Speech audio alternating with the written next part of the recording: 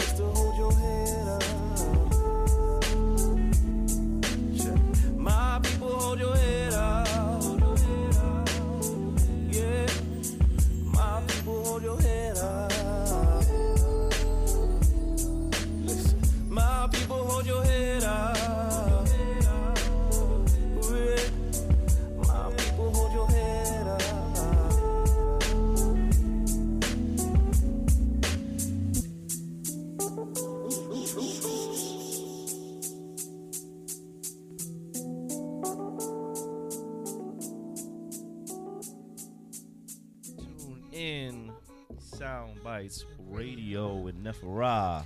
To Atira. Yes. And I am, of course, Hasir Khan Neferah, aka Path P.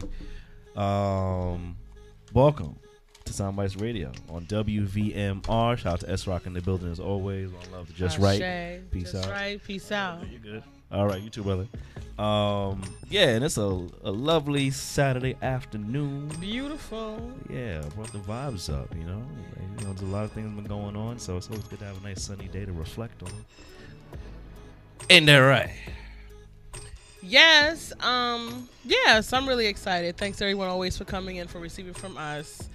So if you tuned in, make sure that you can always tune in to WVMradio.net. Yes. You can view the live stream there. You can also listen to the podcast on the playback if you missed today's episodes or what have you. All good. We still love you.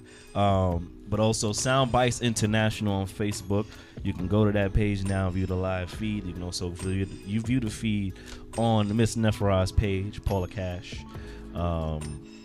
we all over the place. We all over angles. We hitting you from all angles right now. Okay, all Instagram and everything else. Please tune in with us. We appreciate your presence every week, standing with us and standing with the vision. Black consciousness is the claim. One world is the aim. So we try to tackle different issues within the black community, within Black America, what essentially is America and American history, right? Tackle it from all angles, past, present, and future, and how we can come together on a unified front to really raise the vibration and raise the levels and shift the social landscape. You dig. Thanks so for coming in. See a couple things going on. That's where I was. We that video, yeah. Like that, so. I got a share earlier today, and it was a clip of a justice clip. Let me see the clip really quickly. There you go. Yeah, coming through. Thank you, I appreciate you. Baby. Yeah. Share it with us. It's the clip is Christina Perez. Her show is Justice for All. Yeah. And I just wanted to open up with that because what we're going to actually do is we're going to talk about Angela Davis and Michelle Alexander's interview yesterday, panel discussion.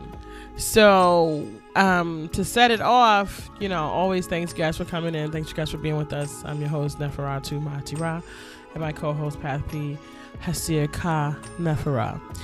And yesterday we attended an event at Riverside Church panel, but we're just gonna kind of like round robin. So this clip kind of caught me off guard because it's really Trayvon Martin revisited.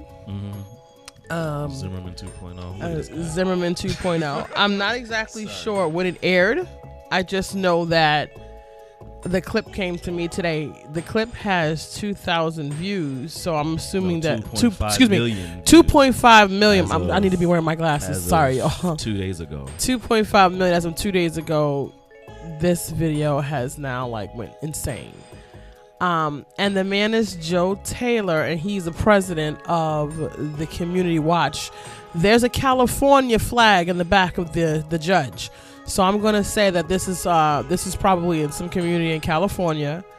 And what basically is happening is there's a young man and his mom who is telling this story about how this President Joe, he was, in the clip, he was I believe he said that he was an engineer, an aeronautics engineer, retired aeronautics engineer. He's now the president of this little neighborhood's Community Watch. And he follows this young man down the street with his lights on, driving really, really slow. This young man is 17 years old. He is, I beg your pardon, wearing his school's Letterman's jacket. And Letterman's jackets, I've, seen them. They have a lot of light. There are reflectors all over them. The letters are reflective. Generally, the numbers are reflective. Some of the patches on the sweaters are reflective. And he follows this young man as he walks, and the judge asks him, she's trying to be so unbiased. She's trying not to use any inflection in her voice. Christina Perez, I will give her all of those shouts out, because she was trying her best to be Judge Judy would have jumped all in his ass. I personally just wish Judge Judy had that case, only because Judge Judy would have gave him a new one. But see, so what ends up happening is they discuss these. She's asking him these questions to help him unpack this experience that he's having. So how fast were you driving? Once you saw him, how fast were you then driving? Do you not see that, why did he run? Well, do you not see that there's a possibility this young man got afraid and probably ran because you never identified yourself? You just appear to be some kind of stranger who's weirdly stalking someone. And she's like, oh, if it was me, I would have run too. So it ends up happening, he says that he followed this young man for 3 reasons. 1, because he's black. 2, because they don't have any black families in the community. And what was the other one? Because he's black. Because he's black. Oh, because he didn't know who he was. He didn't know who he was. So first it was, I didn't know who he was. Then because he's black. and then because we don't have any black families in our community. Okay, as far as his knowledge, as far as serves him, his knowledge serves him. Why the judge then says to him, well, then you did know that house was empty, and that a family probably moved into it. Did it ever occur to you that because you didn't know who moved into that house, that this young man could possibly be living in that house? He didn't answer the question. So the judge moves on further and starts to ask him questions like, so when you stopped him and turned off your lights and you moved in within 15 feet of this young man, so you were on private property. Like at this point, you're now trespassing on someone else's property. Because now that you don't know who moved into this house and you don't know that he may have well moved into this house, you're now on their property. Oh, and when did you grab the shovel? Did you grab the shovel as soon as you got out of the car? Did you go back to your car to grab the shovel? So I'm saying all that to say he walks up on this man within 15 feet of this young man with a shovel in his hand.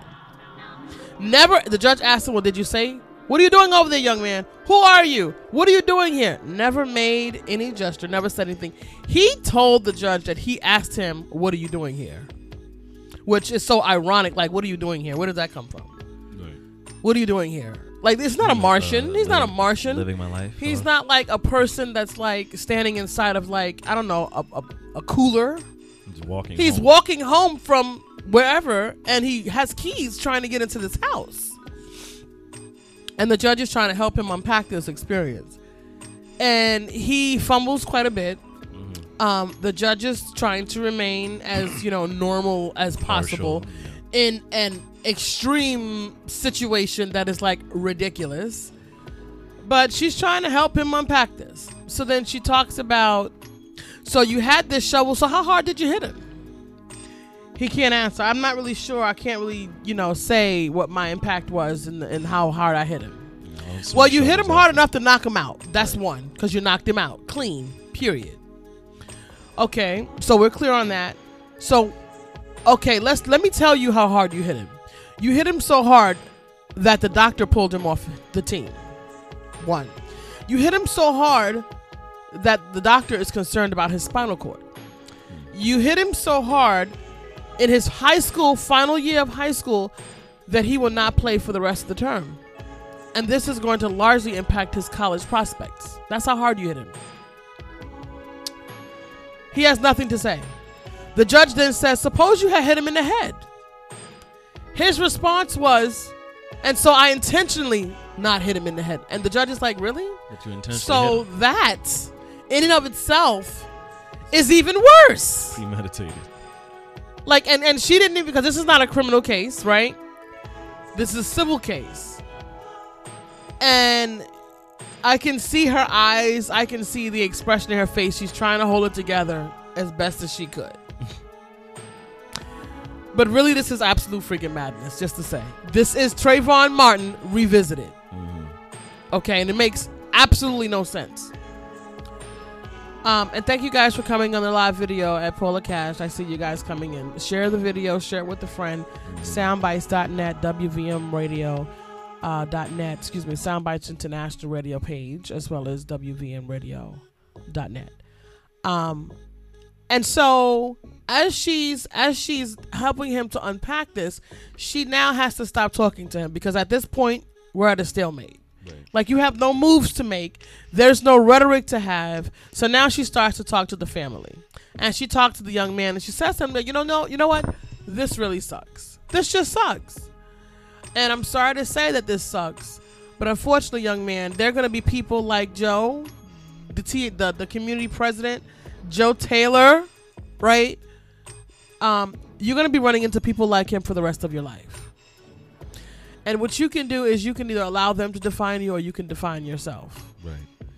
That's as clean as she could put it to this young man who's 17 years old, whose mother is standing behind him stewing. Like, she want to go in on this man. Like, she's like ready to like cut loose. I'm a mom, my son, you mistreat my son, we're going to have real issues. I'm going to have big problems with you. Right? And because I'm trying to protect my son. This is a child. He's 17 years old. Aren't you like 150 years old, guy? And I mean, you prefaced, she asked him, well, who is he? He prefaced it by his profession and his credentialing. Nobody cares. Yeah. Because with all of this credentialing that you have and the fact that you're retired aeronautics engineer, it makes you look like that much stupider. Right. Like, it makes you look that much more out of touch. That doesn't make you well-read. That doesn't make you, highly exposed. Because if that was the case, you'd know that this is a small... And the judge even points out the fact that he's a small body, small build, young man. And how is it that you don't see a child when you see this young man? Like, it's interesting. So, I'm in a place where I've moved beyond tolerance for this kind of behavior. Right. Beyond. I'm moved beyond tolerance. And this is not going to be, for me, this is not a white versus black conversation. This is point blank, you're an idiot, right? And your ignorance is an offense to other people. And then, let me segue into something that, Angela Davis said. And she spoke, which is what I tell you, which is the reason why here at Soundbites Radio, we stand for a world that's inclusive, spiritually connected, living in love, joy, harmony, and abundance now. Because we talk to the people. The people are the one who's doing this. This man did this to this young man. He took his white privilege and his white consciousness, and he decided that he was going to impact this young man's life in such a way to change the course of his life for the rest of his life. I have a herniated disc from being in a car accident in 1998. It is a constant struggle with dealing with the pain and the circumstances around that. I couldn't imagine if I needed to play football. I'm just saying. Right? I couldn't imagine if I was attempting to get college scholarship money to help broaden and expand my perspective, my prospects in my life. The young man speaks and he says, my mother told me that we're moving to this community and things are going to be good. It's not going to be thugs and gang members trying to get me. Now I have to worry about middle-aged old white men. Aeronautics engineers. The biggest thugs out in the suburbs. The burbs, okay, that are trying. And, I'm going to have a conversation about that, right?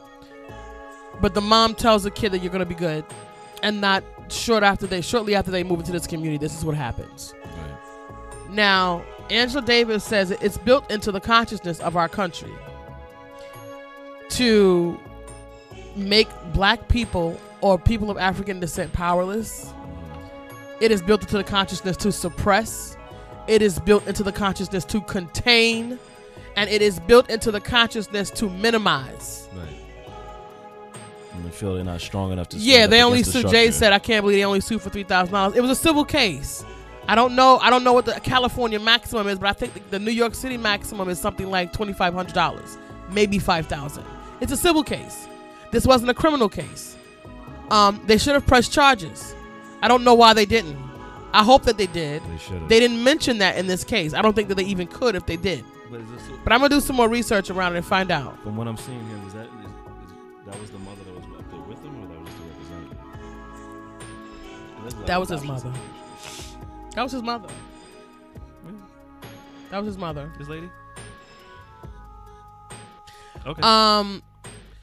So I asked because then it's this whole thing of the forgiveness portion, is it the Stockholm syndrome or what have you, the forgiveness portion that exists within people of color that's been built into where even if we are harmed, it's like, okay, I forgive you. We have an inability to defend ourselves and not necessarily look like, hey, no, straight up, this is wrong. I'm hurt. And I'm handling my business with you. And the proper recourse is you taking responsibility for this hurt that you've caused me. Forgiveness is great, but there's also action that gets to happen around understanding the consequences of such actions. It doesn't have to be violent, doesn't have to be XYZ, but it can be suing, it can be taking it to another level of court to let you know, like, look, this was not right, because you essentially could have destroyed this young man's career. We don't know as of now, but you very well could have destroyed this young man's career because of assumptions and because of your ignorance around your own neighborhood and around in the average person living there, off of your own estimated calculations based on your cognitive dissonance of what people of color are living in your own neighborhood. Now, how many people do you know actually living in the neighborhood? Do you know the count? Do you know, who's what? It doesn't matter. Does it matter? But at the end of the day, that doesn't give you the right to strike or harm people, especially without questioning the situation. When you clearly have questions, it doesn't give you the right to harm people. Nothing gives you the right to harm people, especially when people are just being and walking down the street, to where you created an unsafe and terrorizing environment that you can't even walk home. And then it brings in the whole idea of respectability politics. Well, you should wear this and XYZ, and like with the Trayvon thing, he shouldn't have worn a hoodie. Yeah, well, this kid wore a Letterman jacket from the high school. From the high school that he went to. Now right down what? the block. Now, what else is there that we can look at? What else is there that we can unpack around how we should look and talk and act in society and walking down the street? To a night, it's not even worried about thugs and XYZ gangsters and all that other fake shit, but really like, look, your enemy could very well be an old aeronautics engineer down the block that just claims he's fearing for his life or claims he doesn't know. Well, he had no idea, and his life was not in jeopardy, first of all. This guy was not thinking about it. Because Christina Perez, Judge Perez, said to him, well, did he jump at you? Did he lunge at you? Did he scream at you? Did he try to take the shovel from you? Did he somehow... Because she said, I'm trying to look at, self-defense. Did he come at you with any way of aggression? This man says no. So what I'm saying to you is this. People being responsible for how they contribute to our society. This white man, whether black people live in your community or not, black people are on this world, and they share the spaces with you. I'm not really concerned whether or not he knew whether or not this man lived there. The fact of the matter remains is whether he lived there or not is not your duty to say. You're not the person, the gatekeeper, to say whether or not black people live in this community. We don't have black people living in our community. Okay, so what? That's not how neighborhood watch works. And so if you don't, and so if you do, what difference does it make? At the end of the day, it stands to reason his cognitive dissonance, and his superiority, and his judgment that he would see this child because this young man, it's unfortunate that this judge has to tell him that for the rest of his life he's going to be dealing with situations like this. That doesn't work for me. Because this is why I put to you the charge. As people, you need to be checking your people. And I'm concerned about these pockets of white people like this man here, like this Joe Taylor gentleman.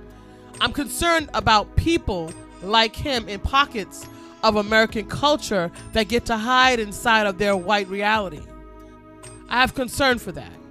Because those are the ones who are impeding a movement of progress. You want to understand something, and I talk to white people who have had a white cultural experience. I want them to really be clear about the portion that they pay to this experience. And there's a lot of things in our consciousness that we accept that aren't actually true. I don't particularly care for the allies comment. I'm not dealing with that. There was another one that I kicked out, tolerating.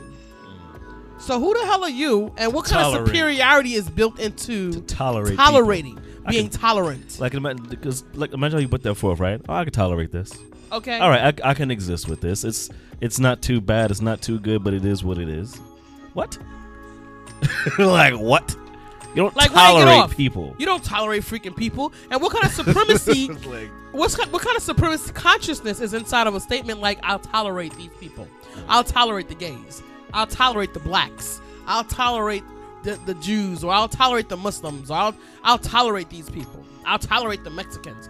That is built into that. That consciousness is superiority. It is a disconnect, and it also the undertone in that is judgment. Yeah. So clearly, you can judge a space where you can go ahead and say you're going to tolerate someone else. Doesn't work. And I also kicked this whole ally conversation to the curb. Right. Because ally also, the consciousness, and we got to be careful about what we take in terms of consciousness and how we allow it to sit in our psyche. Because ally puts you outside of the situation. The problems in America are white people's problems and black people's problems and everybody's problems. Right. Okay? So you're not an ally to the problems. You are part of the solution. You are part of the solution. You get to be part of the solution or the problem. Period. Or you get to be a part of the problem. Right. So when you own it, what's happening to black people is happening to white people. Essentially. This experience that happened to this young man, 17 years old, should be a direct offense to every person that's had a white cultural experience that stands for equity on earth. Period. It's not separate and apart. Ally gives you an option to opt out of.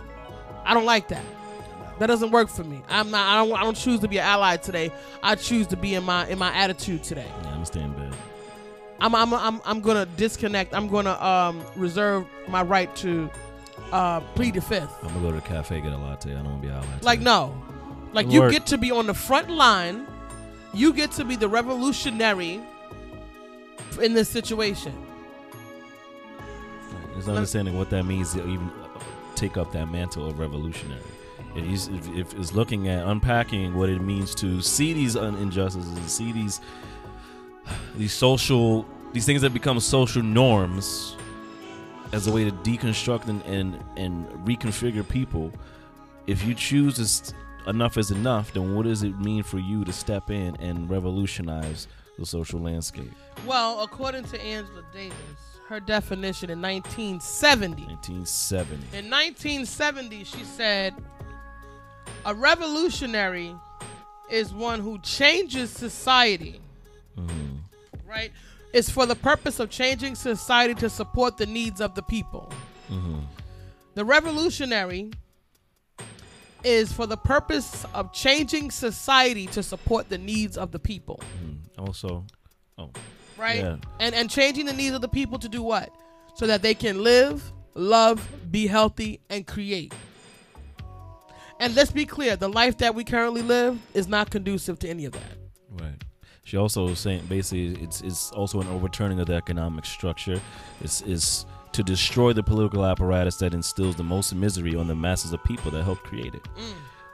And what I think was a more point was, more point, but actually, yeah, maybe more poignant point was that she, as someone who's been part of that creation of history, to still be, and I've said this, I'm very grateful and thankful to even experience this, that she's even in this space, to have been there and then be here and see the difference. She states that it's more true today that we need a revolution now more than ever than even then.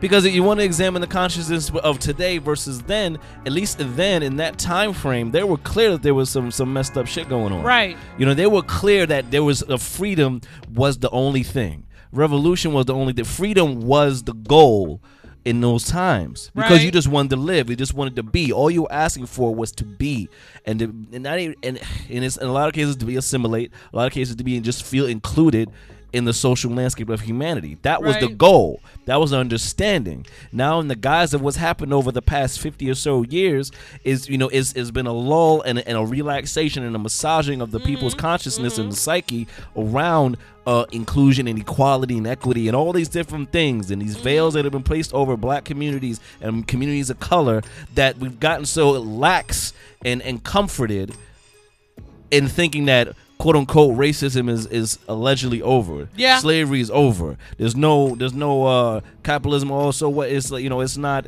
as bad as it was then. No, here's the thing though. Within that mindset now has allowed the opportunity for the same shit back then to uproot now in front of the face of you with the veil on. And we're subject to being scooped up in the net, walking through the forest, feeling like, oh, the nice trees. Next thing you know, you stepped into the net and you're caught. You know what I mean? This is what's come of that now. We become so lax in that, and even in the thing, and there's people that argue about it, but like there's people that look at it real. Like when you have someone like the symbol of Obama that's been placed in office, it's allowed a complacency to take place of we've made it.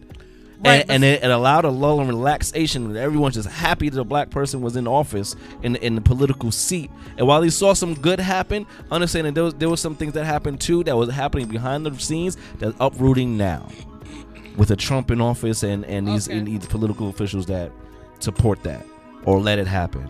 Right. So, and I was trying to explain to some black folks, and when you're looking at a place that, for somebody like myself, there's quite a few people who have, well-read in our African studies, and we're very conscious of the happenings that has occurred, right? But hear this. reading the Red Diaries, Ida B. Wells' Red Diary, and then connecting to all of the things that we know how horrific the slave trade was.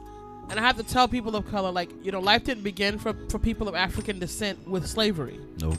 Right? It didn't begin with slavery. And American culture wants to erase that facet because it's really a black eye, and it's really the part that makes the American capitalist system look like an evil beast. Right? Because that is what created that space. I actually shared something on Soundbites earlier in the week from Netflix show on there called Versailles, and I've actually visited Versailles in in France, and it's a piece where the king, is talking about the consciousness that set in motion the need for slavery, their need for slavery, and they were talking about, you know, everybody's on deck to get cuts and pieces of Africa because its riches are great. And the French wanted to take part in that great riches. So they wanted to bring this, and they wanted to make this, that now this is the drama, this is the part where the drama comes in. When they bring in the African king, so that they could court this African king so that he could give them passport to Africa. Right.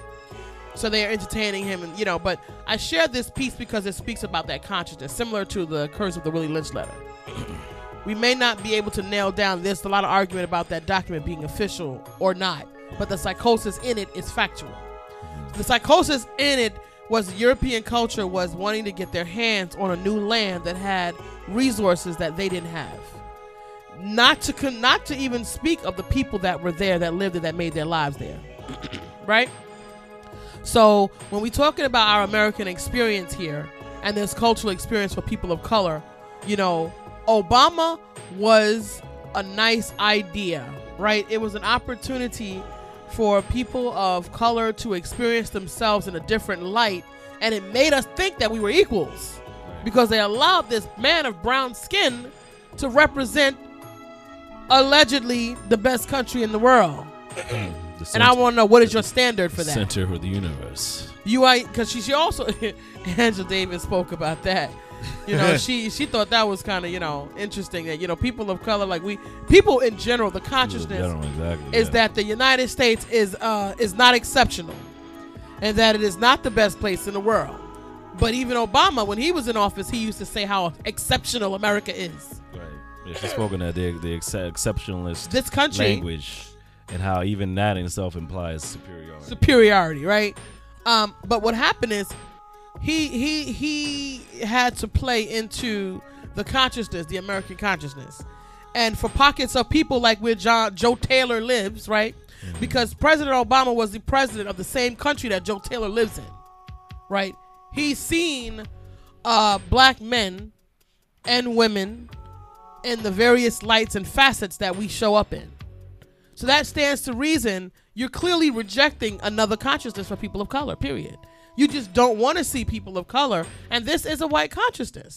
And this is why Angela Davis talks about, she very specifically says that it is built into the country, into the fabric of law, legality, system, and legislation to belittle, diminish, create powerlessness in people of color, to contain and minimize them. And it is so subtle to people of who have had a white cultural experience that they don't even acknowledge that it exists. Mm-hmm. That they see themselves outside of that experience, which is why they need to be allies, which is why they need to tolerate. Because they don't see themselves as a part of the residual of this consciousness. They don't understand that it has seduced them subtly. And that's the part where I'm talking to the people. And I'm saying that I need for you to be with your own internal coding. And I need you to go through your own internal coding. I need you to find and check yourself. Because yes, we have been massaged. We've all been massaged to sleep, including people of color. Especially because the very fact that people of color don't want to fight back. Because this mother should have called the cops and took the cops to this man's house. Period. He should be facing criminal charges right now. Mm-hmm. You know, and that's for those you're working within the system, right? We're working within the system because there's two conversations that I'm having. According to Angela Davis, the global economy is the criminal of all things, because what it does is it no longer stands for the public good, right? The public good would be health, schools. They've the global health, the global capitalistic system has now created privatizing health, privatizing schools and prisons, and this is the unfortunate situation, and this is why there's very little attention being paid to how we've been massaged to diminish one another. Right. We're willing to sell out the blacks. We're willing to sell out those people. We're willing to sell out these people. We're willing to categorize other people so that we can find a reason and a way to exploit them. We've all been massaged. What you want to add something? No, I was going to say within that point, I wrote down notes. So because this was a great, talk. It was keep in mind, it's called Spirit of Justice, a conversation between Michelle Alexander and Angela Davis. Very good talk. Should be available on YouTube, I think, by Monday. So definitely check that out when you get a chance. Spirit of Justice. We'll share it as well on the page, Soundbites International page. One of the things, to that point, was I wrote a note about was, we get to examining the degree in which racism lies at the root of capitalism, which was a note that she made. And that capitalism would not exist without racism or genocide or colonization or any of these oppressive states that allows for, the American economy to kind of push forward. Right. You know what I mean? I think it bears a stand that we, and even, to Mr. Charles Barron, Zimmerman Charles Barron, he's also stated, we're always ready to attack the symptoms, but not the virus.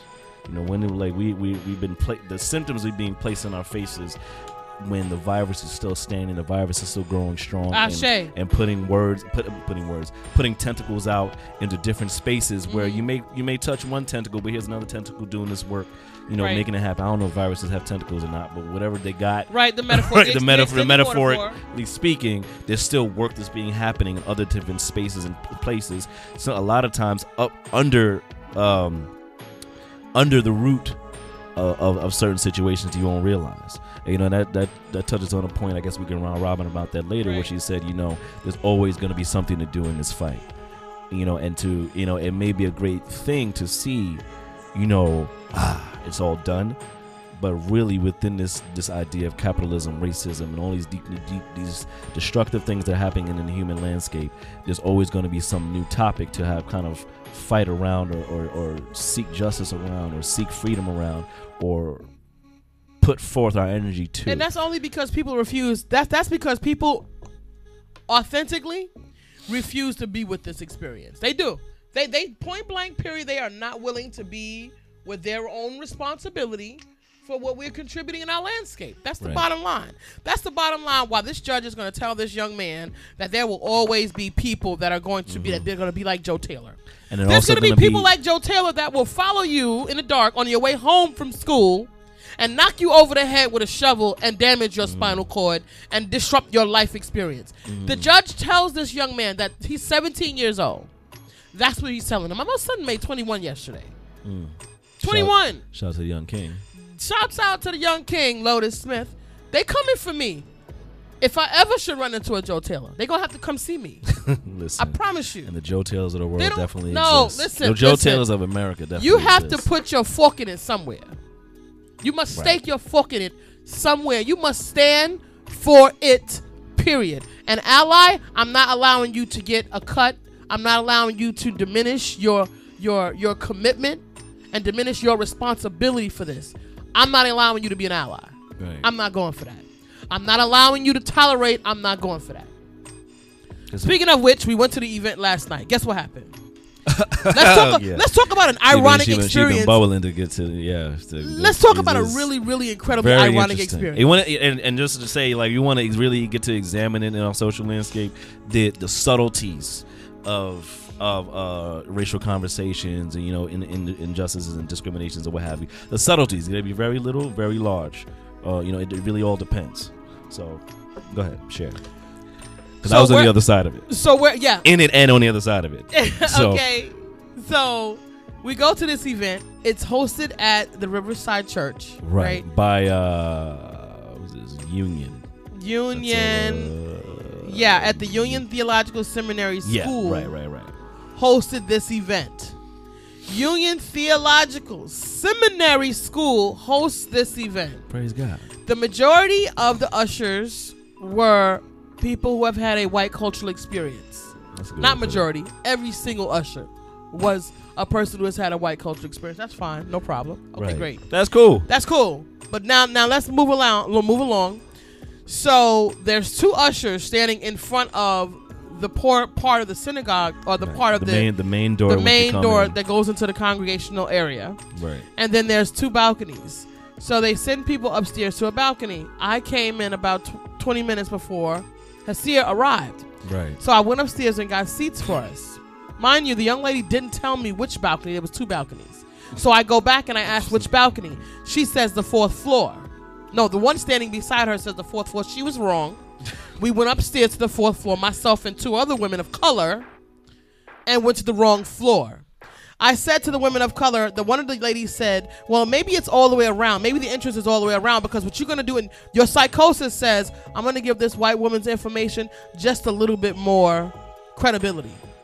Maybe she wasn't completely wrong. When I walked out the elevator, I was like, I went through the doors. I was like, she was wrong. She lied. She was wrong. Boom. This young lady wants to give some credence to this white woman's word. So she said, no. All three of us walked back to the elevator.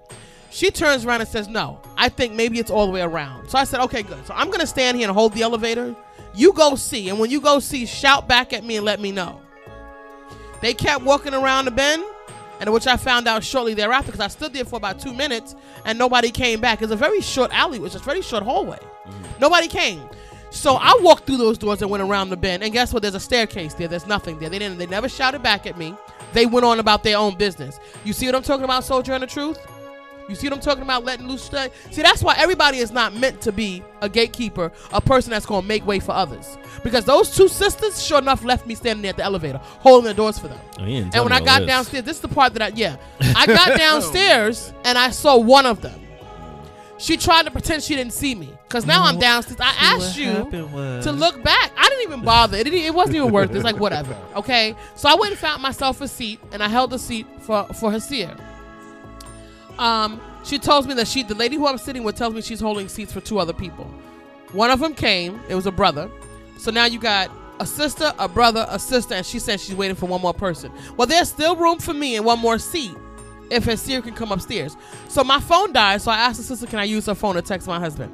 So I'm texting him, and then little thereafter, he says he can't come upstairs because the lady wouldn't let him upstairs, and said that because it's a fire hazard, he can't come upstairs. So let me share my part of that. Okay, now the deflection right there at that part. Right. So right, yeah. So I'm coming in, right. I was trying my best to make it there on time. I was coming in, and immediately when I'm coming in, there's already a crowd of people in the lobby area. Everyone's trying to get in. They already packed the capacity like 6 o'clock. And I'm hearing them say, oh well, the only way for you to come in at this point is if someone's holding a seat for you. Other than that, you have to go around the corner. Right. And they do the live stream. I was all right, whatever. So I was about to do it. Then I was, Nefera told me she was there. She had the seat. I was like, okay, cool. Came back. I was like, excuse me.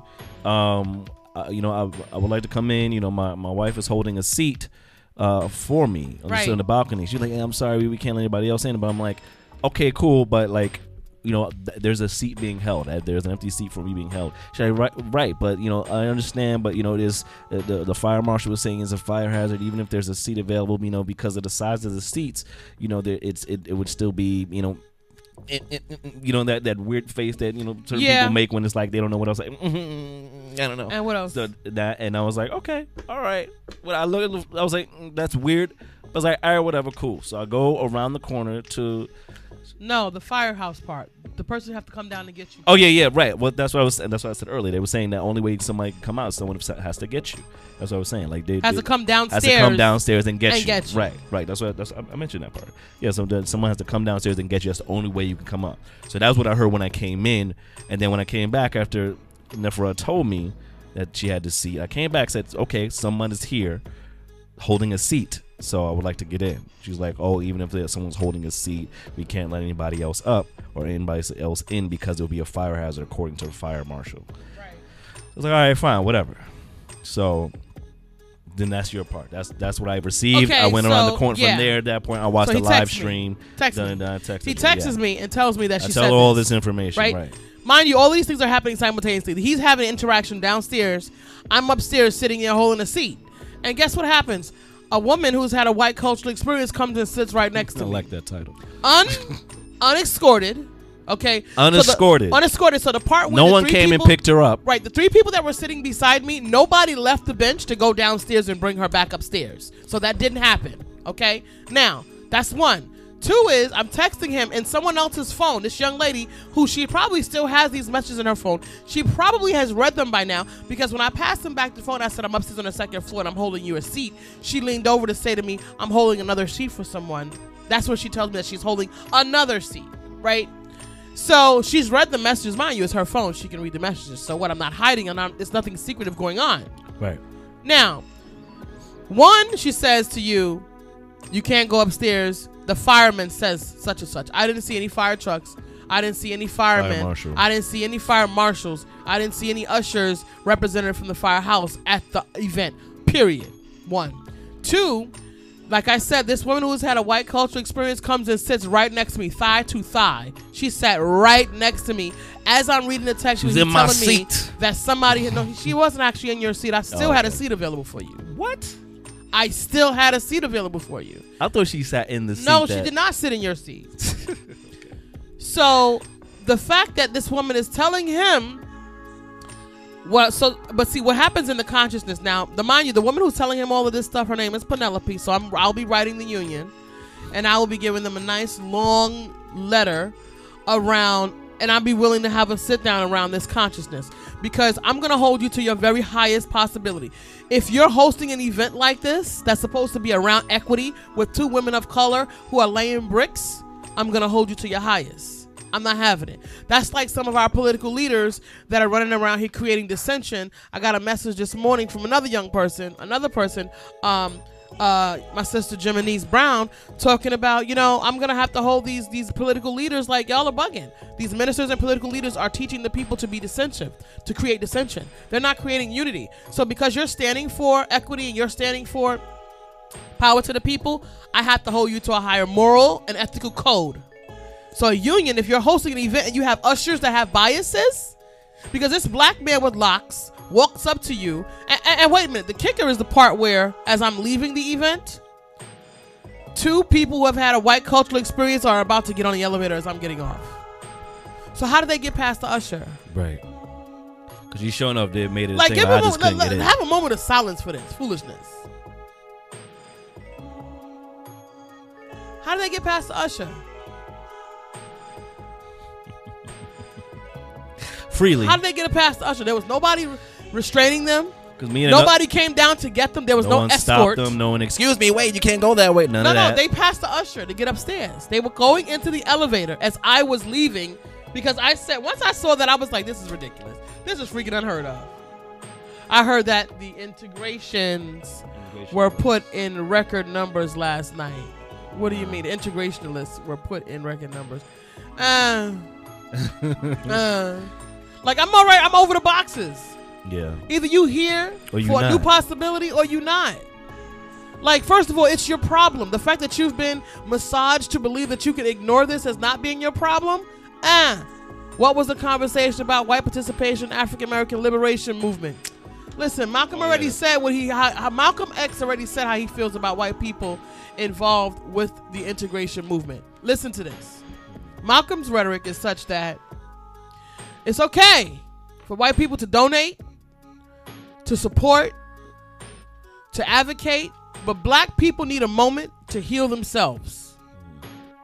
And we need to be able to do that without the energy of people who have had a white cultural experience.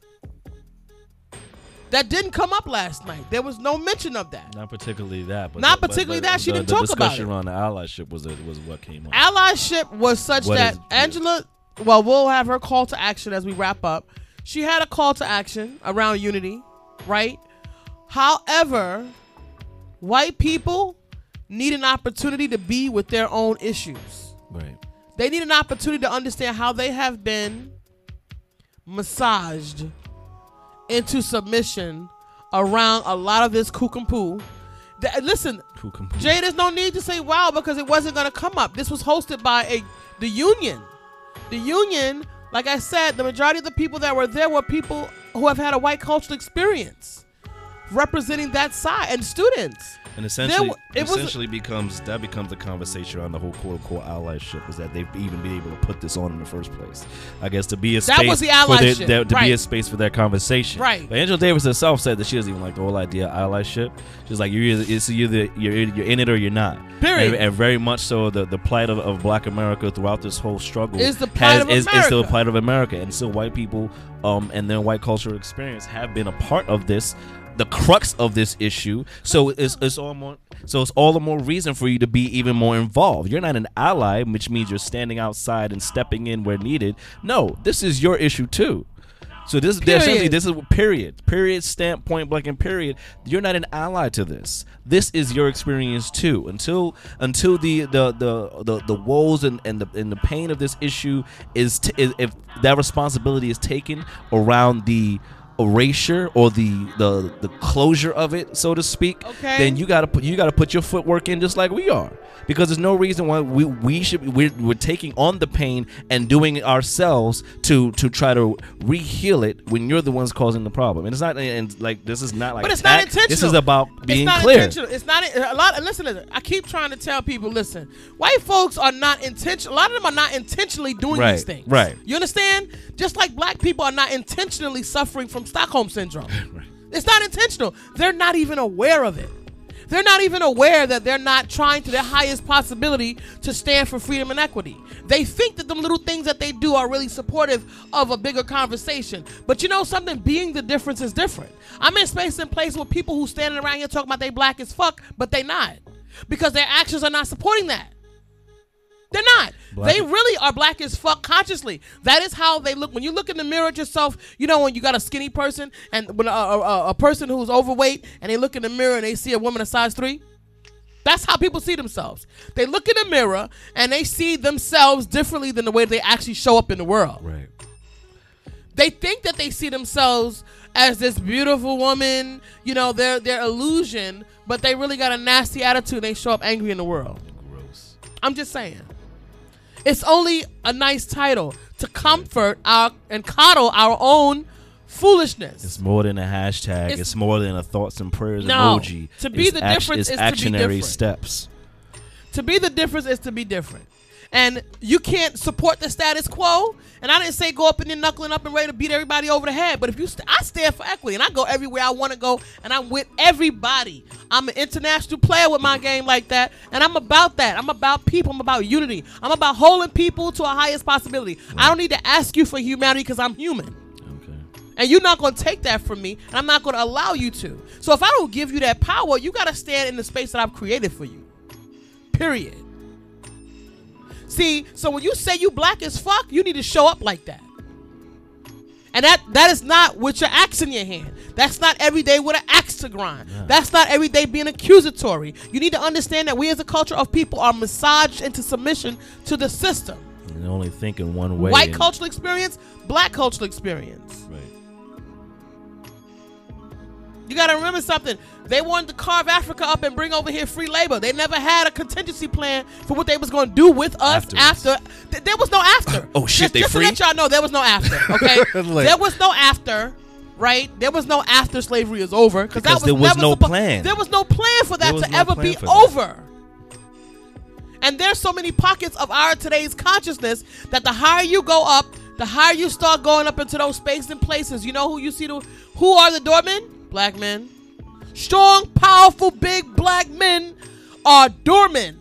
Bouncers. Nothing wrong with that. It's nothing wrong with it, but I'm just saying the psychosis of our society, where they file you. It's a caste system. Right. Where they casting you, they cast you at this role. They cast you at that role. They cast you as the nanny. They cast you as the basketball player. They cast you as the court jester, the comedian. I'm not saying anything is wrong with this stuff. But these things are a part of a social landscape that has been created by us, and that has been we have allowed ourselves to be diminished by it. And that not even, we didn't never mind your engineering degree though, because then they have that.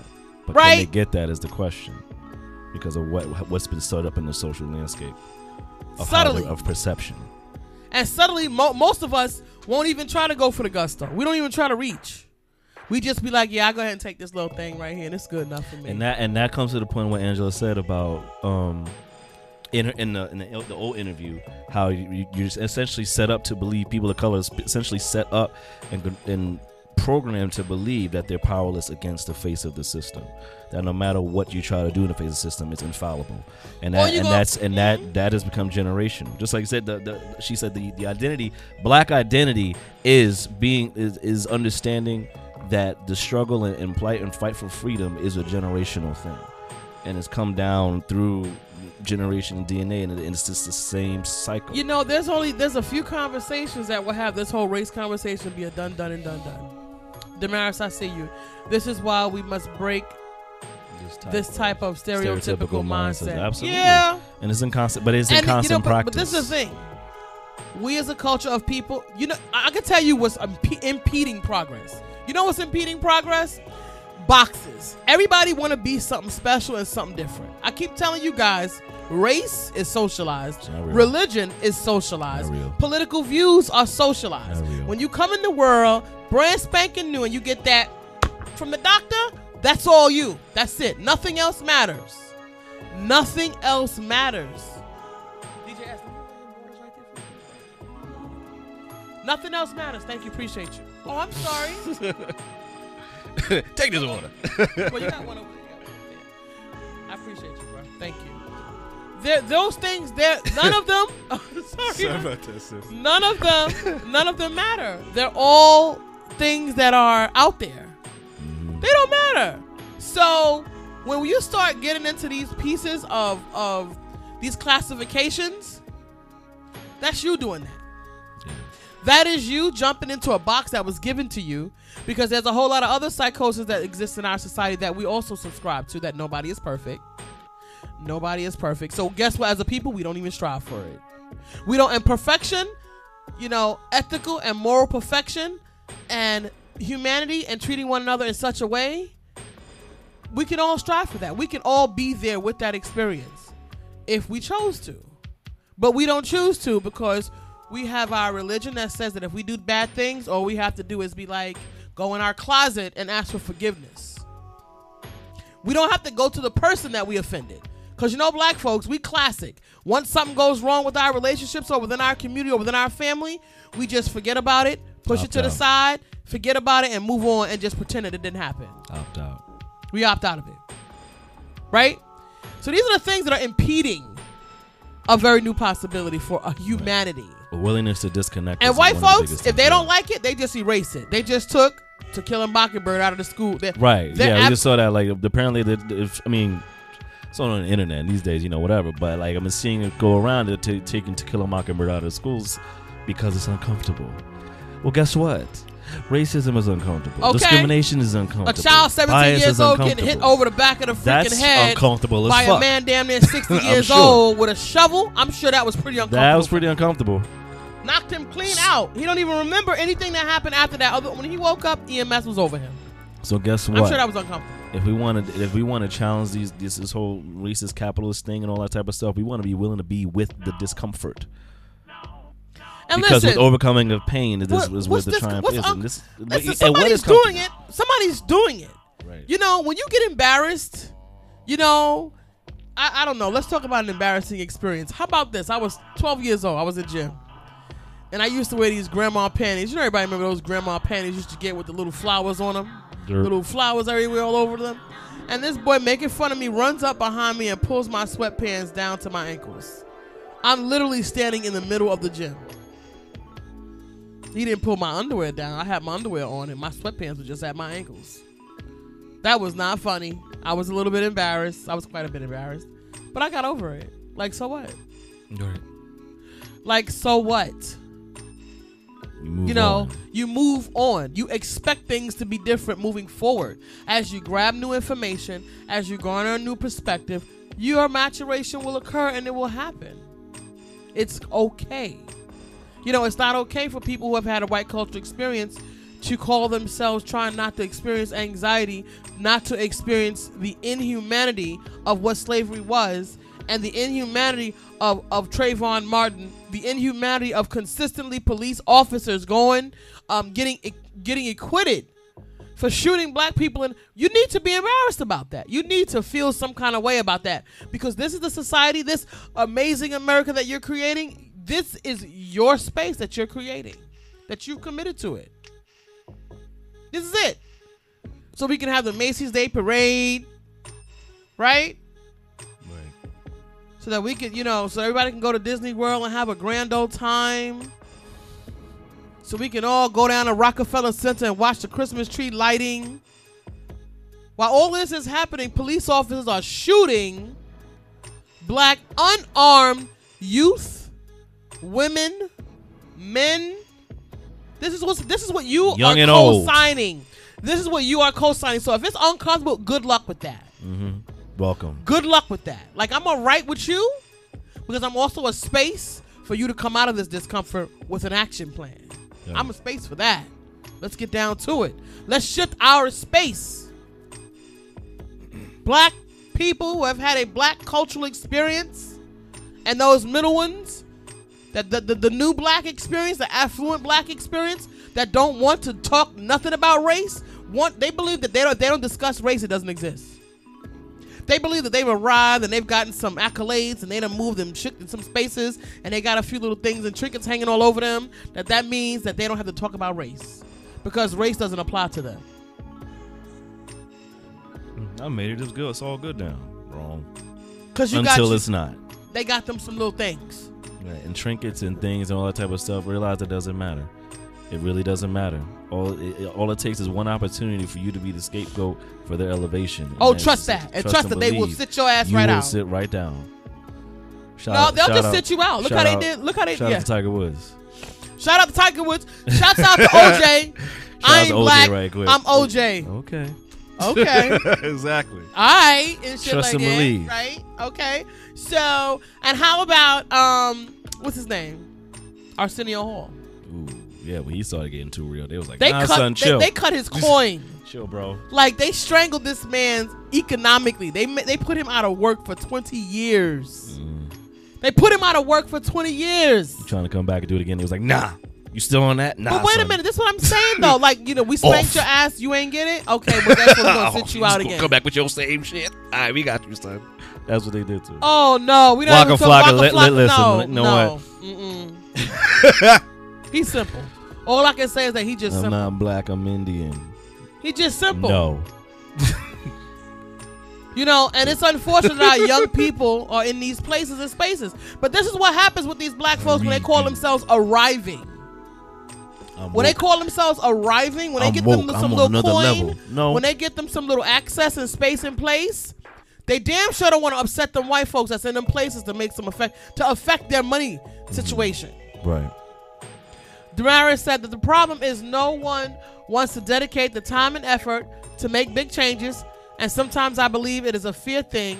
People are afraid of change. It's absolutely fear. Of course, people are afraid of change. A majority of this existence, like in American society, what have you, is based on fear tactics and scarcity tactics. And intimidation. There's not enough, so we are your suppliers. How dare you step up and try to counteract what we do? We're giving you everything for your best interest because we know it. Wrong. And people fear that. People fear that because when you're born into that being the only thing you know, then the fear of the unknown is the biggest crippling factor to how people get to change. But until people understand that breaking free of that and getting that change is far more rewarding, it may be discomforting for a time. But the long-term reward and residual is where the power lies. But no, the majority of people are just far too scared for that. And you're too crazy in those people's eyes to do that, so they don't want to associate until you make it happen. But you got to be willing to make it happen. We talked about this, what was it, last week, a couple of shows. It's willingness to be in the fight for a revolution, willingness to be in the fight for some change, social equity, and really a human standpoint. It is fear. It's all fear based. Power is fear. the prison system in America is fear, it's power, and it's a indication of the social trajectory of this society. All these things are based out of you must fear us and respect us if you expect to get anywhere, or you die. Yeah, because we've come under attack, and every time we say, oh, if we talk about what's not working in the system, we're gonna upset white folks and they're gonna get angry and they're gonna be pissed off. So that's that. What you call it? That house, right? Beep. They're afraid to speak on these things because what's gonna happen next? Oh, what a master gonna get pissed off. Well, you shouldn't do that. Maybe we shouldn't say that. Maybe we shouldn't share that. Maybe we shouldn't do that. Well, that's unfortunate, guys, that, when it comes to your own personal self-preservation, yeah, master, we got us a nice house. The first thing you think about is the master's house. Why don't you think about your own house? There we go. Why don't you think? This is why Malcolm said, no, we don't want white people a part of our experience, because we as a collective, we need to heal ourselves. White people need to heal themselves. We come together as one human, human family, one earth family, yes. But when it comes to that healing stuff, it needs to happen separately first. Because people of color, as well as people who have had a white cultural experience, we have all been subtly beguiled by the system. And trust me when I say subtle, because if it was in your face, if it was a big ugly ogre breathing green smoke, you would identify it immediately and you'd run. ASAP. So how they manipulate you is they say, well, these things are taking away your schools. If these people come into your community because they're unethical, because they steal, because they rape children, none of which is true in large numbers for people of color, just to be clear. Right? We got more serial murderers, we have more rapists, we have more thieves, all those Wall Street folks, we bailed the banks out, nobody went to jail. All of that unethical, though, that's people who have had a white cultural experience. That's criminology to a whole nother level. I mean, systemically. And you know what? The new Jim Crow talks about that. White students in college are more likely to have pounds of weed on them in comparison to the little 5 or 6 bags of personal use marijuana that young men of color may have on them. Damaris says if people get a stronger mind, then nothing can penetrate your mind, especially what that sounds like pure BS. Just ignore the things around you that are there to distract you. I'm trying to see. Yeah, but something, Damaris, is a maturation. Distract you to go see. I can go to Disney World and still be aware my mind is way too solid for all of that. Okay, real talk. Exactly. But that's being clear and present and being able to permeate through the system in and out. What we call jumping in and out of the matrix seamlessly. Being clear and aware of your present surroundings, where you are at every moment, and how you get to peruse through the system in those ways, and yeah.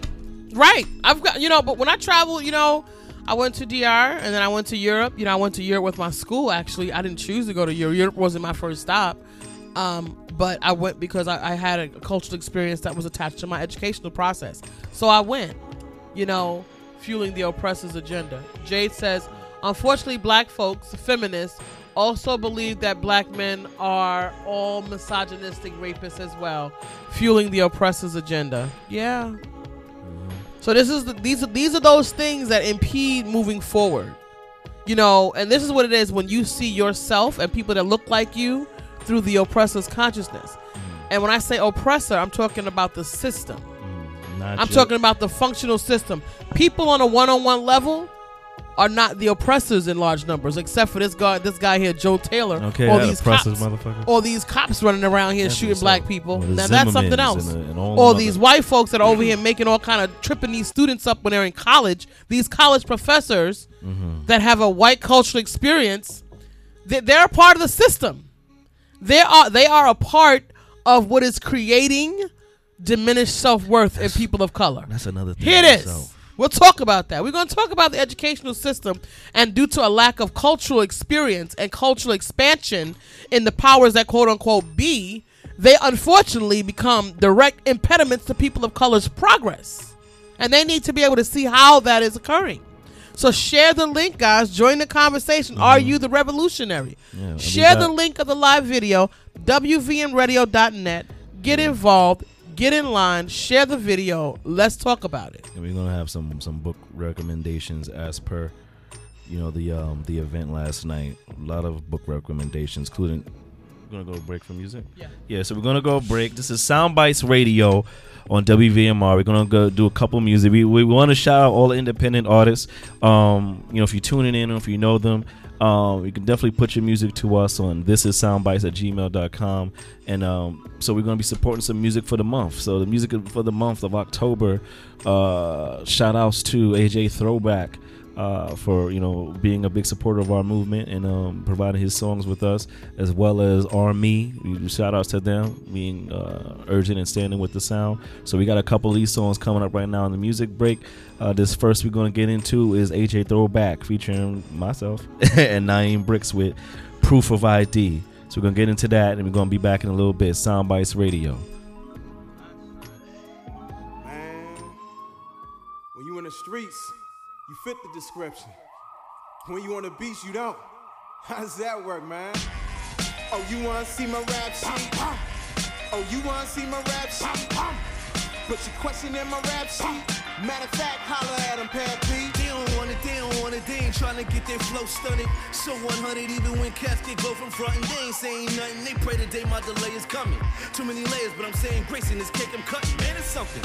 That change when they feel their lanes disrupted. Things ain't the same, they claim lane when the content ain't destructive. Bubble in the club, ain't nothing. No bottle popping, guns busting, riding bizzles or jumping fences when the feds watching. Listen, how to move from a mind with no options, or spit the lines of false prophets who wanna define what hip-hop is. Nonsense, none of these busters out here lining my pockets, or could ever check my rhymes or confine on my topics. Stop it. Do they say that? Maybe try different knockers at Hezekiah or Kirk, but my verse will show them who God is. The money don't move me, cooking less with the groupies. Me and me amigos got queens, far beyond bandit bougie, it's Brooklyn. AJ passed the rock, I show him what's cooking. Lay the smack down on these clowns, one to go round for round. Ain't a battle rapper or backpacker, far from a trapper. These actors neglect integrity as a respectable factor. When you listen, every bar written be what my heart's spitting. Only Ghost Rider I know is a PBS show. What these cats will do for the dope, and I just don't know. But these quotes in my line of notes like making diamonds with gold. You need proof of ID when you're walking through the streets, so it's no different when you're talking on the beats. When you see that bright light, don't fight it, try to flee. Okay, son, let me see some ID. Walk from back of the bodega and caught me a bag of sour D's. In a pack an hour later, stepped out the store, I see Jacob. Had to think in a hurry, so I walked past my foreign. In the opposite direction, I'm already lit. Now I'm all the way rapid and all the way stressing. What did they stop me? Asked to check the weapons. Hannah in the whip, thank you, Lord. Oh, what a blessing. I kept stepping, getting my blend on. Incognito, peripheral, they making a U-turn. So I walked a little faster. I only got an eighth on me. Real criminals, they should be after Pete. Already out of place. Wish I could see my face. Trying to outwalk Jake, can't help but to shine. I thought to myself, no less your dress code is always on fresh. Yes. My stains paint the most beautiful vocals, sing harmony, paint the most beautiful bloodline on get this subconscious shape shifting. Now I'm a shade bright, lighter than Blake Griffin. You already, my strong arm more straight than arm steady. I'm strutting faster, oh well, they still behind me. So that was a cheat, no need to stop for ID. You need proof of ID when you're walking through the streets, so it's no different when you're talking on the beats. When you see that bright light, don't fight it, try to flee. Okay, son, let me see some ID. Man, they rolled up as if I'd have a thug like Revolt. I'm still seeing white from the floodlight of soap. I was only 5 steps, maybe 7 from my home. Voice on the megaphone, so condemning in its tone like mighty late for you to be out. So since you weren't smart enough to reroute, then pull that ID out. I'm humble pick, I'm out of my business. And thought if they beat me, all these people gonna clown an eyewitness. So I did it, they ran it, they busted out of laughter. Ass kinda baffled, where'd you get this manufactured? Said you're a rapper, where's your cars, with your jewels? So rappers nowadays are getting scholarships in school. More disbelief, something that they double, triple checking. A Southeast do without a blemish in his record. Stop playing, no possessions, no concealing deadly weapons. Your pop Jay walked and nearly got himself arrested. Got question, you're uninterested, no trouble. But backtrack, Mr. Backpack, I'm kinda puzzled. Cause don't you rappers battle for some meaning to your rest, but you don't even have a battery of misdemeanor threats. And from these rap sheets, it seems you got a lot of flows. But what about the open mics? Need some more shows. This underworld seems your attitude is too delightful. We won't even write a sight you, but I'm like, boom. My history of crime ain't the same as hustlers with a claim of a reign like Hussein had.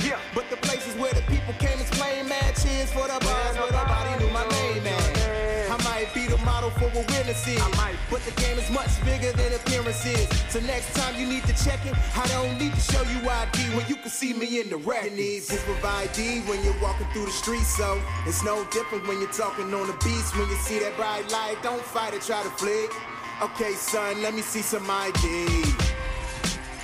Hey, can I get away? I fit it. Yep, the front's crowded, so we had to do the back though. Brooklyn in this bitch so close, we bout 100 deep. This peace and love, but don't forget, ain't shit sweet. Rolling with some OGs, girls from the police. Sisters shot me out in the spot, yeah, they know me. Hennessy, chuck it. 2 tears in the bucket, fuck it. Hate it or love it. It knocks, so you gotta bump it. I bleeds the illest, check the DNA, no bullshit. From kings and queens, I'm set the reign supreme. I've been the fiend with notorious dreams. On the block, scheming on the vision, so I've seen. All hands high, cause now we getting lifted. Feeling nostalgic, I had to ask, can I kick it? Let me put you on, fresh since day one I was born. No baby wipes, not tonight, because I heard you want that real shit. The face numb, head nod, and what the real shit. The hump, goosebump, I wanna feel shit. Just so sick, need a fixture, that's the real shit. They wanna kill shit, but we want that real shit. The face numb, head nod, and what the real shit. The hump, goosebump, I wanna feel shit. Just so sick, need a fixture, that's the real shit. I've been standing here for 3 hours, it's so hot. I wish I could have taken 3 showers. This girl in front got a mean frown. When the DJ plays the beats now, the sound seems loud and I agree. However, I paid a lot of green dollars to see Army hit the stage and bring it down. Damn it, my drink is out. I got to be up at the bar, plus the bartender flirting with me on tipsy. And the alcohol is working in me. I got to chill so I won't be tripping. With all this liquor in my system, still I feel I got my rhythm. I'm snapping all off beat until my man's caught me. Tweeted in, Instagram me, put me on beam. Shit.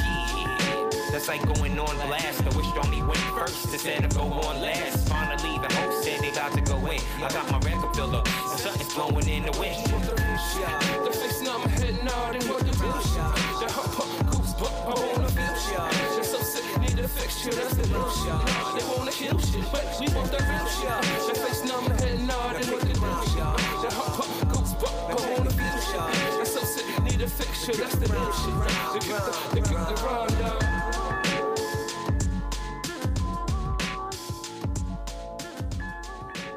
Yeah. Woo, You're that's now fire. tuned in to Soundbites Radio, home for Black consciousness being the claim. One world is the aim, and always in support of our independent artists once again.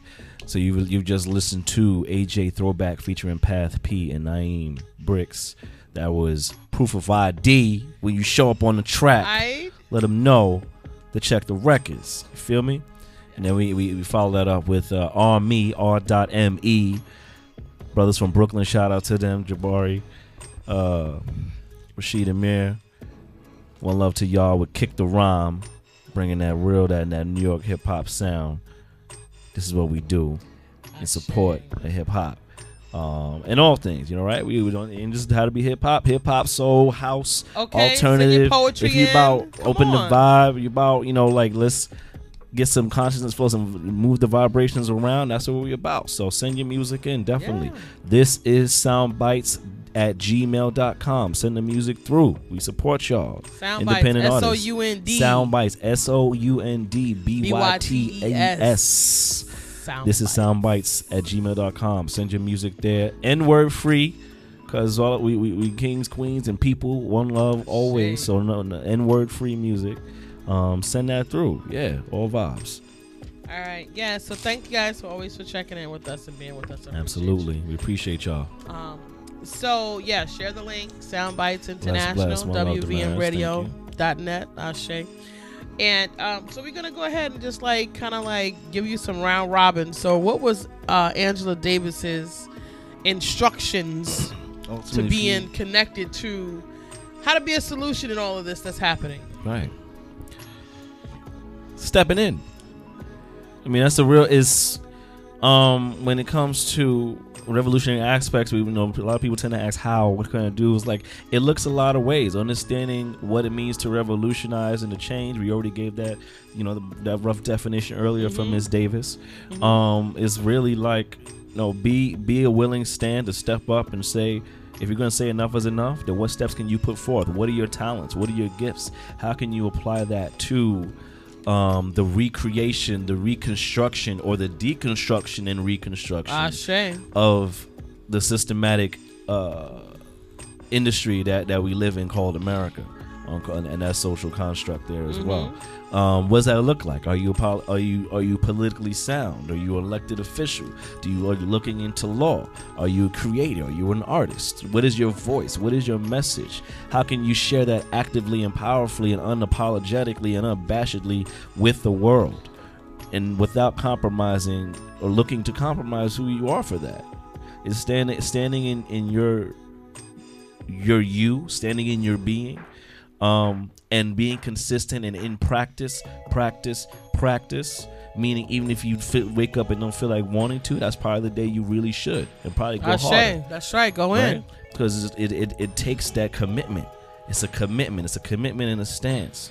Revolution will not wait, because every single day is another day that deconstruction will take place, and it'll be a day of falling behind. So it's learning how to wake up with that mindset every single day. This is not wake up and put on camouflage and walk in the streets with a fist up all the time. Not to say you can't, sure, do it, but like it's more to it than that. A revolutionary mindset is how are you looking to be like Neferah says, be the difference that's different, right? And also being mindful of who is in this and being connected with who is in this. When we talk about the black struggle, and Ms. Davis stepped on this. You want to say something? Yeah.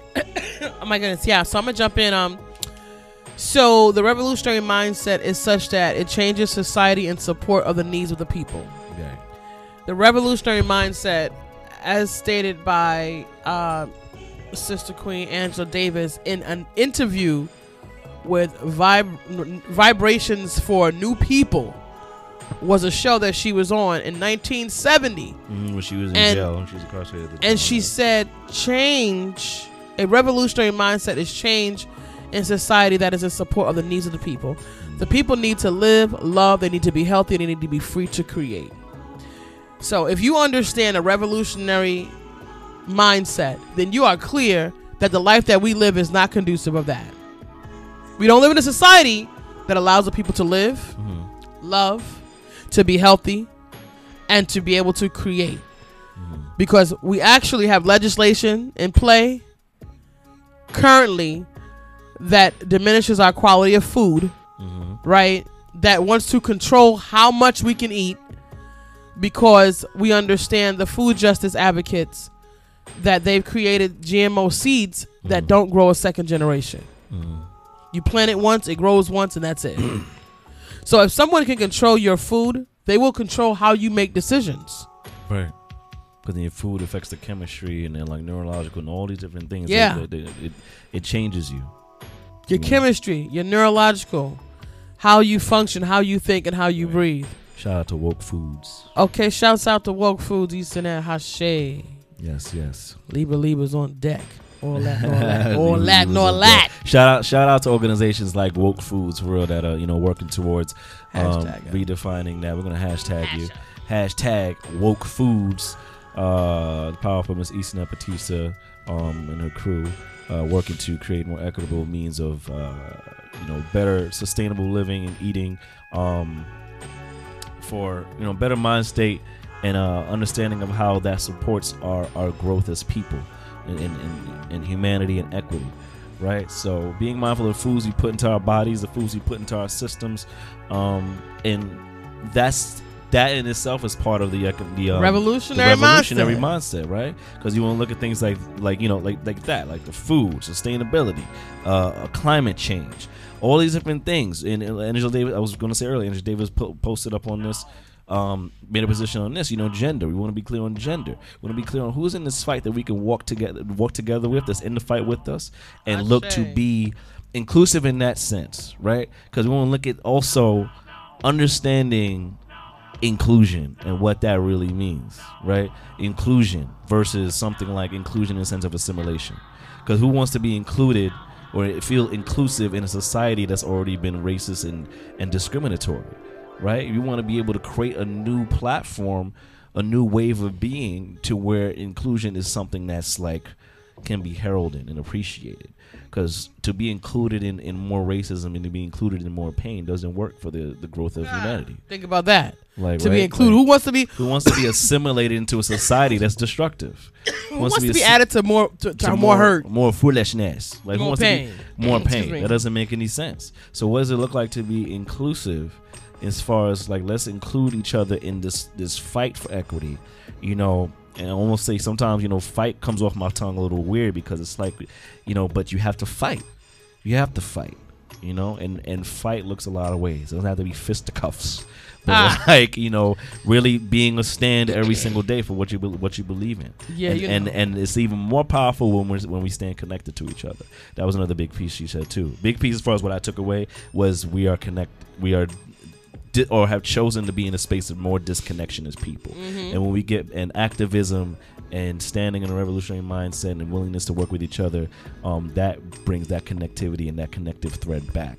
And we get to have that as a way to push forth in the idea of being radical, being revolution, breaking the norm of what we've gone accustomed to, which we've gone accustomed to being beaten down. We've grown accustomed to oppression, basically. Exactly. Right? Whether we choose to believe it or not, and every day, just because, you know, the sun is shining, and this is not to be some type of downer. This is about looking at reality as it stands. You know, the veil that's been placed on all of us to subdue our reality of the oppressive state. Because once you are conscious of it, once you know, you can't unknow, and once you know, you realize what we're up against. There's some work to do. And this is what is about the call to action. This is what we're talking about as of right now. What is the work we get to put in, you know, together as a people? They're looking at even this economic thing here, and this one's something that blew my mind because sometimes it takes perspective, right? And Ms. Davis, she said, 8 billionaires own and control 50%. The same amount of wealth as 50% of the population in America, in U.S. That's not good. 8 billionaires own and control the same amount of wealth as 50% of the entire U.S. population. That's no good, guys. That shit's wrong, bro. What does that mean? But what does that mean in terms? In terms, what does 8 billionaires running, like owning 50% of our economic power? What does that mean? That means that whatever the consciousness of those 8 individuals, that's what we get to feed off of. That's what we get to live with. That's what we get to see on TV. That's what we get exposure to. That's what happens in the educational system. That's what falls off the master's table for us to pick up and scoop up and try to fight each other down here at our low rung of life and society in this world, in this social landscape, for these bits and pieces of crumbs. Right? That's the consciousness that is constantly back and forth between the people. This is why the people are having an issue creating harmony.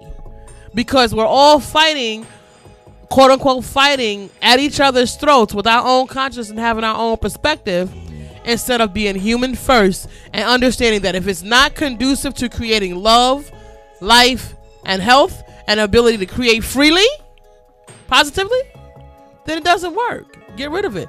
Period. Like, get rid of it, put a period in it, get rid of it. Done. We're clear. And then they use intimidation and scare tactic. You know, because soon as we're the only group of people who have had a black cultural experience, that every time we get leaders that try to that make an attempt to reshape the minds of the masses, people of color, somehow they end up in jail or dead, or they flee and they become exiled. What is the psychosis that's creating that? These 8 billionaires, right? 8 billionaires and their family members and their corporations, all of the many corporations that they own, right? Because when you're a billionaire, you're like deeply diversified. You don't just have like all your coin in like pork bellies. I'm just saying. Right? Like, be with the system of what that means for 8 billionaires who own 50% of the United States wealth. You want to really see what that looks like in application and how that impacts your everyday, no nondescript, non-Joe and J and Q public, where you fit in that landscape. Because that means that the rest of us are here in our spaces and we're struggling for like things that don't even really matter, like on a grander scale of things. I keep on telling you people that race is socialized, religion is socialized, political views are socialized. None of those things matter when you come in the world. And any changes that happen within them is a change for the interests of those implementing them, not for the interests of the people that practice, not for the interests of the people. It's for the interests of those that are benefit socializing from it. Yeah, and benefiting from it. Never for the people. And it's interesting. I would want to know why would someone be interested in changing your biological chemistry? What would that do? Why did they give fluoride? Why did they feed fluoride in Germany when they were doing when they fed fluoride to the Jews? Why did they do that?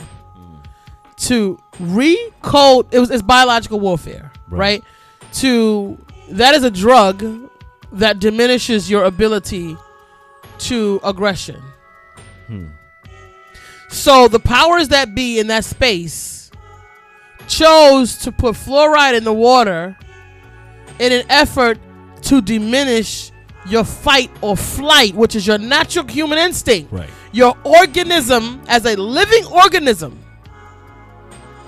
your natural ability is to preserve your own life. Right. So you need to have a fully functional fight or flight syndrome to continue to keep yourself safe. Fluoride diminished that ability. Right. And then where does it exist in this now in this state now? We got what they did was they whitewashed the Toothpaste. conversation about fluoride. Right. They said whitened your fluoride teeth. is good for your teeth. Whitened your teeth. Yay, we're all going to use fluoride for our teeth. I haven't brushed my teeth with fluoride toothpaste in over 15 years. There was a time I used to brush my teeth with only baking soda. Yeah. Now I use Tom's. Tom's, yeah, they had the fluoride. Tom's free. non-fluoride. They have an option. Because theirs is fluoride too. Because they're clear, which doesn't make any sense to me. It's like if you have an option, that means you're clear on what the fuck fluoride is doing. So it's like, why even be with that? But that's another story in itself. Deodorant is creating cancer in women. Deodorant, yep. And people. The aluminum, the sulfates. Too. Right. Men get breast cancer too, guys. Antiperspirants, like those things, like those have. You don't want your body not to sweat. You want your body not to stink. Right. Hear that? Not to sweat. Your body sweating is your body ridding itself of waste through your sweat glands. If your deodorant is suppressing your ability to sweat, your body is holding on to waste in the glands. Exactly. That's not good for you. Right. Did we think about that? Antiperspirants. So yeah, being mindful of those things in itself that's like a revolution in self, revolution in body, understanding that and getting clear on the better workings of self-care around self. That in itself was a revolution. And then from there, how do you get to work outward for the rest of the community, the rest of the society, the rest of people? You gotta be clear from the jump, and that starts with self. We talk about knowledge of self and all these different things. You know, it's needed. It's necessary. But you want to examine yourself and discover what is your strongholds. My man Carl, what's good? Shout out. I'll be on Instagram too for the next couple minutes. Shouts out. You want to examine why you are rejecting being with these experiences. You want to discover what in you can see and readily identify what's not working, and yet you consistently continue to do the things that are not working against your own better interest. Right. And against the interests of people in your community. Right. And against people in your community, of world community that looks like you, and even those that don't look like you. What makes you co-sign Brother David. Police out here shooting people in their cars? I don't care if the woman cussed them out. I know women like freaking Sergeant Bland, like that will rip you a new one like in 3.5 seconds. I can see her walking down the street like, sis, you all right? What's going on? I'm not offended. I'm not gonna start perspiring. I'm not gonna get afraid. I'm not gonna feel no way, because I'm just gonna walk up to her and be like, girl, what's up with you? You all right? What's going on? What's happening? Right, but that diffuse the situation in love and grace without feeling attacked.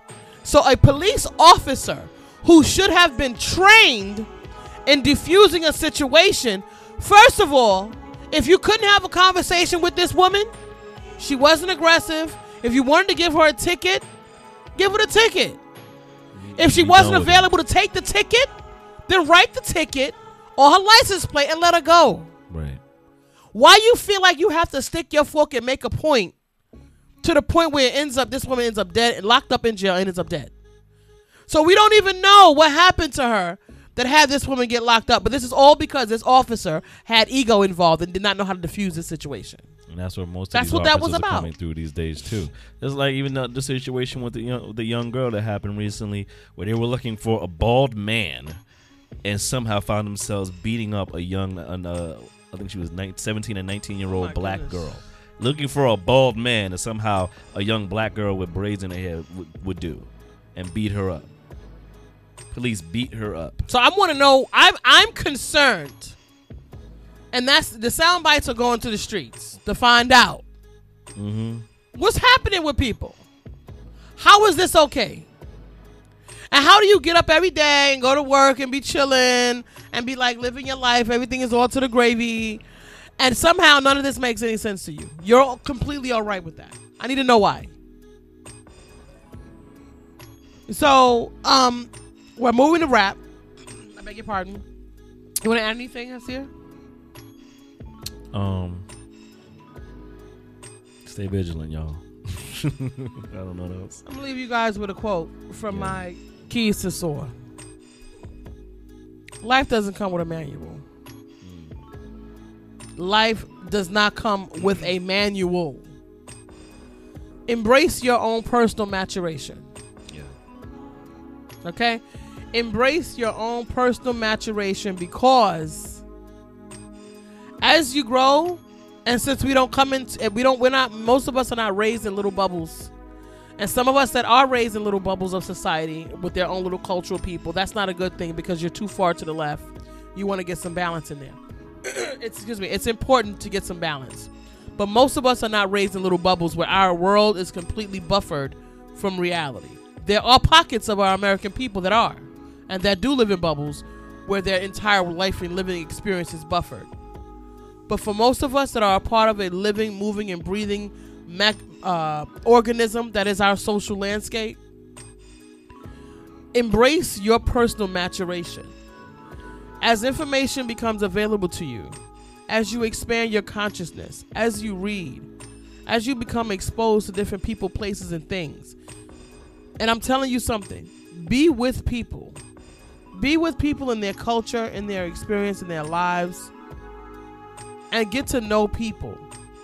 The closer you get to people, the more it will allow you to have access to understanding that life doesn't just only exist on your stoop or in your buffered community where you allege that no people of color live there, when clearly this young man lives in this house, in this community. And no, he's not hiding out from gang members. He's hiding out from middle-aged white men who are retired aeronautic engineers. Okay? There's an issue. There's something to be... That's a discussion. That's a discussion, people. And another conversation is the real estate broker or the property management company that rented that house to that black family. That should have been a conversation to be had. See what I'm saying?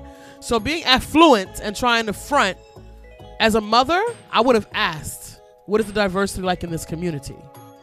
Because there's going to be another conversation around education and around how we unfortunately trying to look for opportunity because white folks' ice is colder than black folks' ice.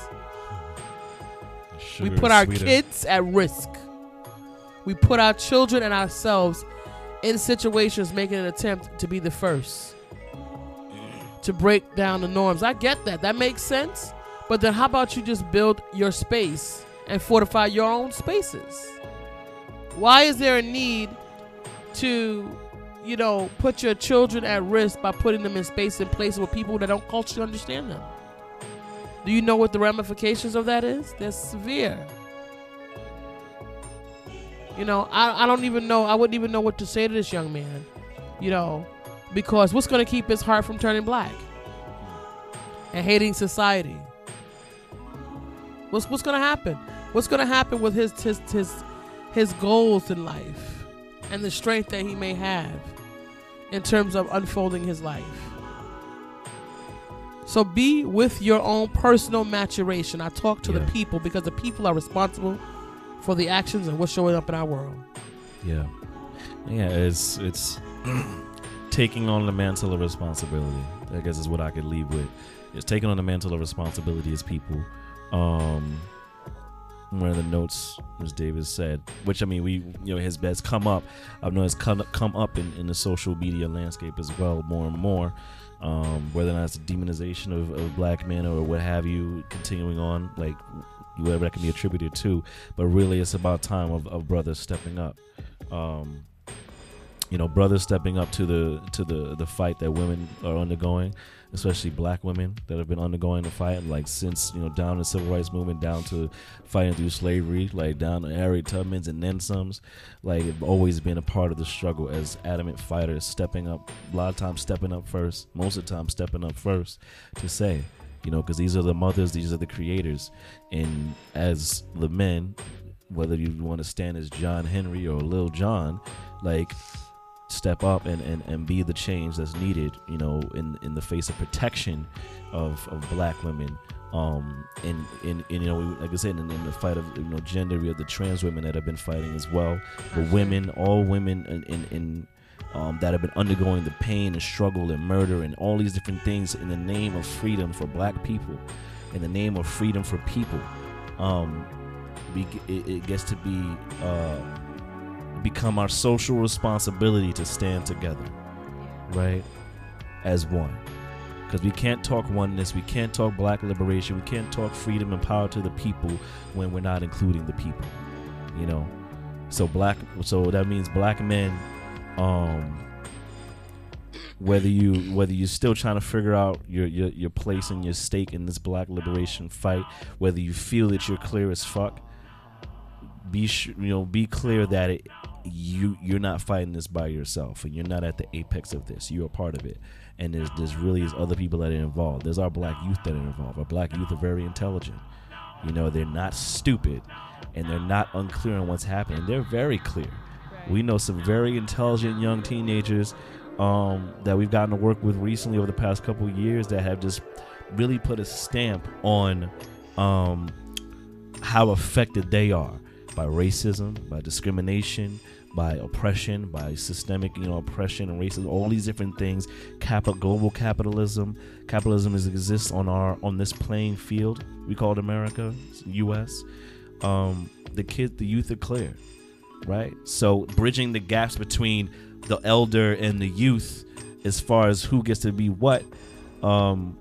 Common said it in the Glory song. It's going to take the energy of the youth and the guidance of the elders for this to really be a fight worth fighting and ultimately can be won. Right. And also recognizing it may just be a continuous fight as well. I hope that it's not. I hope that we can only hope that it's not. I hope.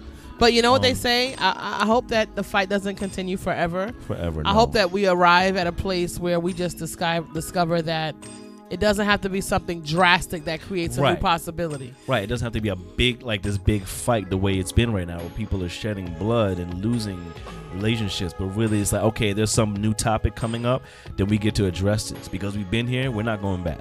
So we're going to address this issue in a way that's going to be forwarding discourse or forwarding, discussion is going to have. Well, there needs to be there's also another piece that I offered before, there needs to be some real research around. But see, what happens when we do research? Research is generally funded by an educational institution. Mm-hmm. And in case we don't know, there's a lot that's going to go into that conversation. There are institutions who stuck their fork in the whole slavery movement. They made some money during slavery. They sustained their universities due to involvement in export, etc. around that. But we'll have an expansive conversation on that later. Always, yo. Because really, we need like an 8-hour show to even really unravel and unpack this whole situation, because it really is essentially we touch on it every week with sound bites, but really it's constant practice. Constant practice is us, sharing our experiences with you, in relation right? Because we're all moving in relation to each other, and that's what relationship is. Yes. So it's going to be the content practice of you being with us every week. We pray that you're with us every week, 2 to 4 every Saturday on WVMR, to have these discussions. Be with it, even if you're just listening, even if you're just watching. We'd appreciate it, and we hope that you're taking away something. Yeah, and share if you appreciate it. Share. Yeah. And we ask you share with other people as well, because you never know what can ignite that brain. Or what did Tupac say? I may not be the one to change the world, but I'll be the one to spark the mind that does change the world. If not in this lifetime, in some lifetime too. Absolutely. Being prepared for all this, right? Also, just wanted to quickly shout out, our sister DJ Zelo Ray. She couldn't make it this week. She's under the weather, so we still want to send our prayers and healing and recovery to her. That should be better. Hopefully she'll be able to join us next week. Oh, speaking of next week, so we want to talk about that. Okay. The topic for next week? I guess, right? Yeah, we'll have a special guest next week. And she'll be on talking about women's sisterhood and entrepreneurship. And we'll have in-studio guest, put it like that. In-studio guest. Yeah, we'll have an in-studio guest speaking with us next week, so that should be very exciting, sharing different perspectives or what have you. So look forward to Soundbites next week's 2 p.m. to 4 p.m. Do we have anything coming up? Any promotions, any shout-outs? I don't have any promotions for the next week, so we'll have something coming up in November, but for the next week, we don't have anything next week. Yeah. So just stay with us. But yeah, stay with us. Stay in touch. Stay close, and continue to be fortified. So we're gonna go ahead and shut it down. Yeah. Yeah. Again, yes, this is Soundbites Radio on WVMR. Join us every Saturday from 2 p.m. to 4 p.m. For live broadcast. We'll also be introducing pretty soon some, like we said, we have a guest next week, some interviews, some video snippets or what have you. We're moving around some things, so we may have some replays or what have you, but stay with us and be with the conversation every week. We share this conversation with you as a way to fortify. All right, and thank you for receiving from us always peace and blessings to the Earth's family. May the divine and the ancestors keep you in love, strength, protection, and abundance. May they light your way and guide your path. From my heart to yours, namaste, Neferah to Ma'atira. Hasir Khan Neferah. And we are Soundbites Radio International. Yes. Peace and blessings. Peace, deuces.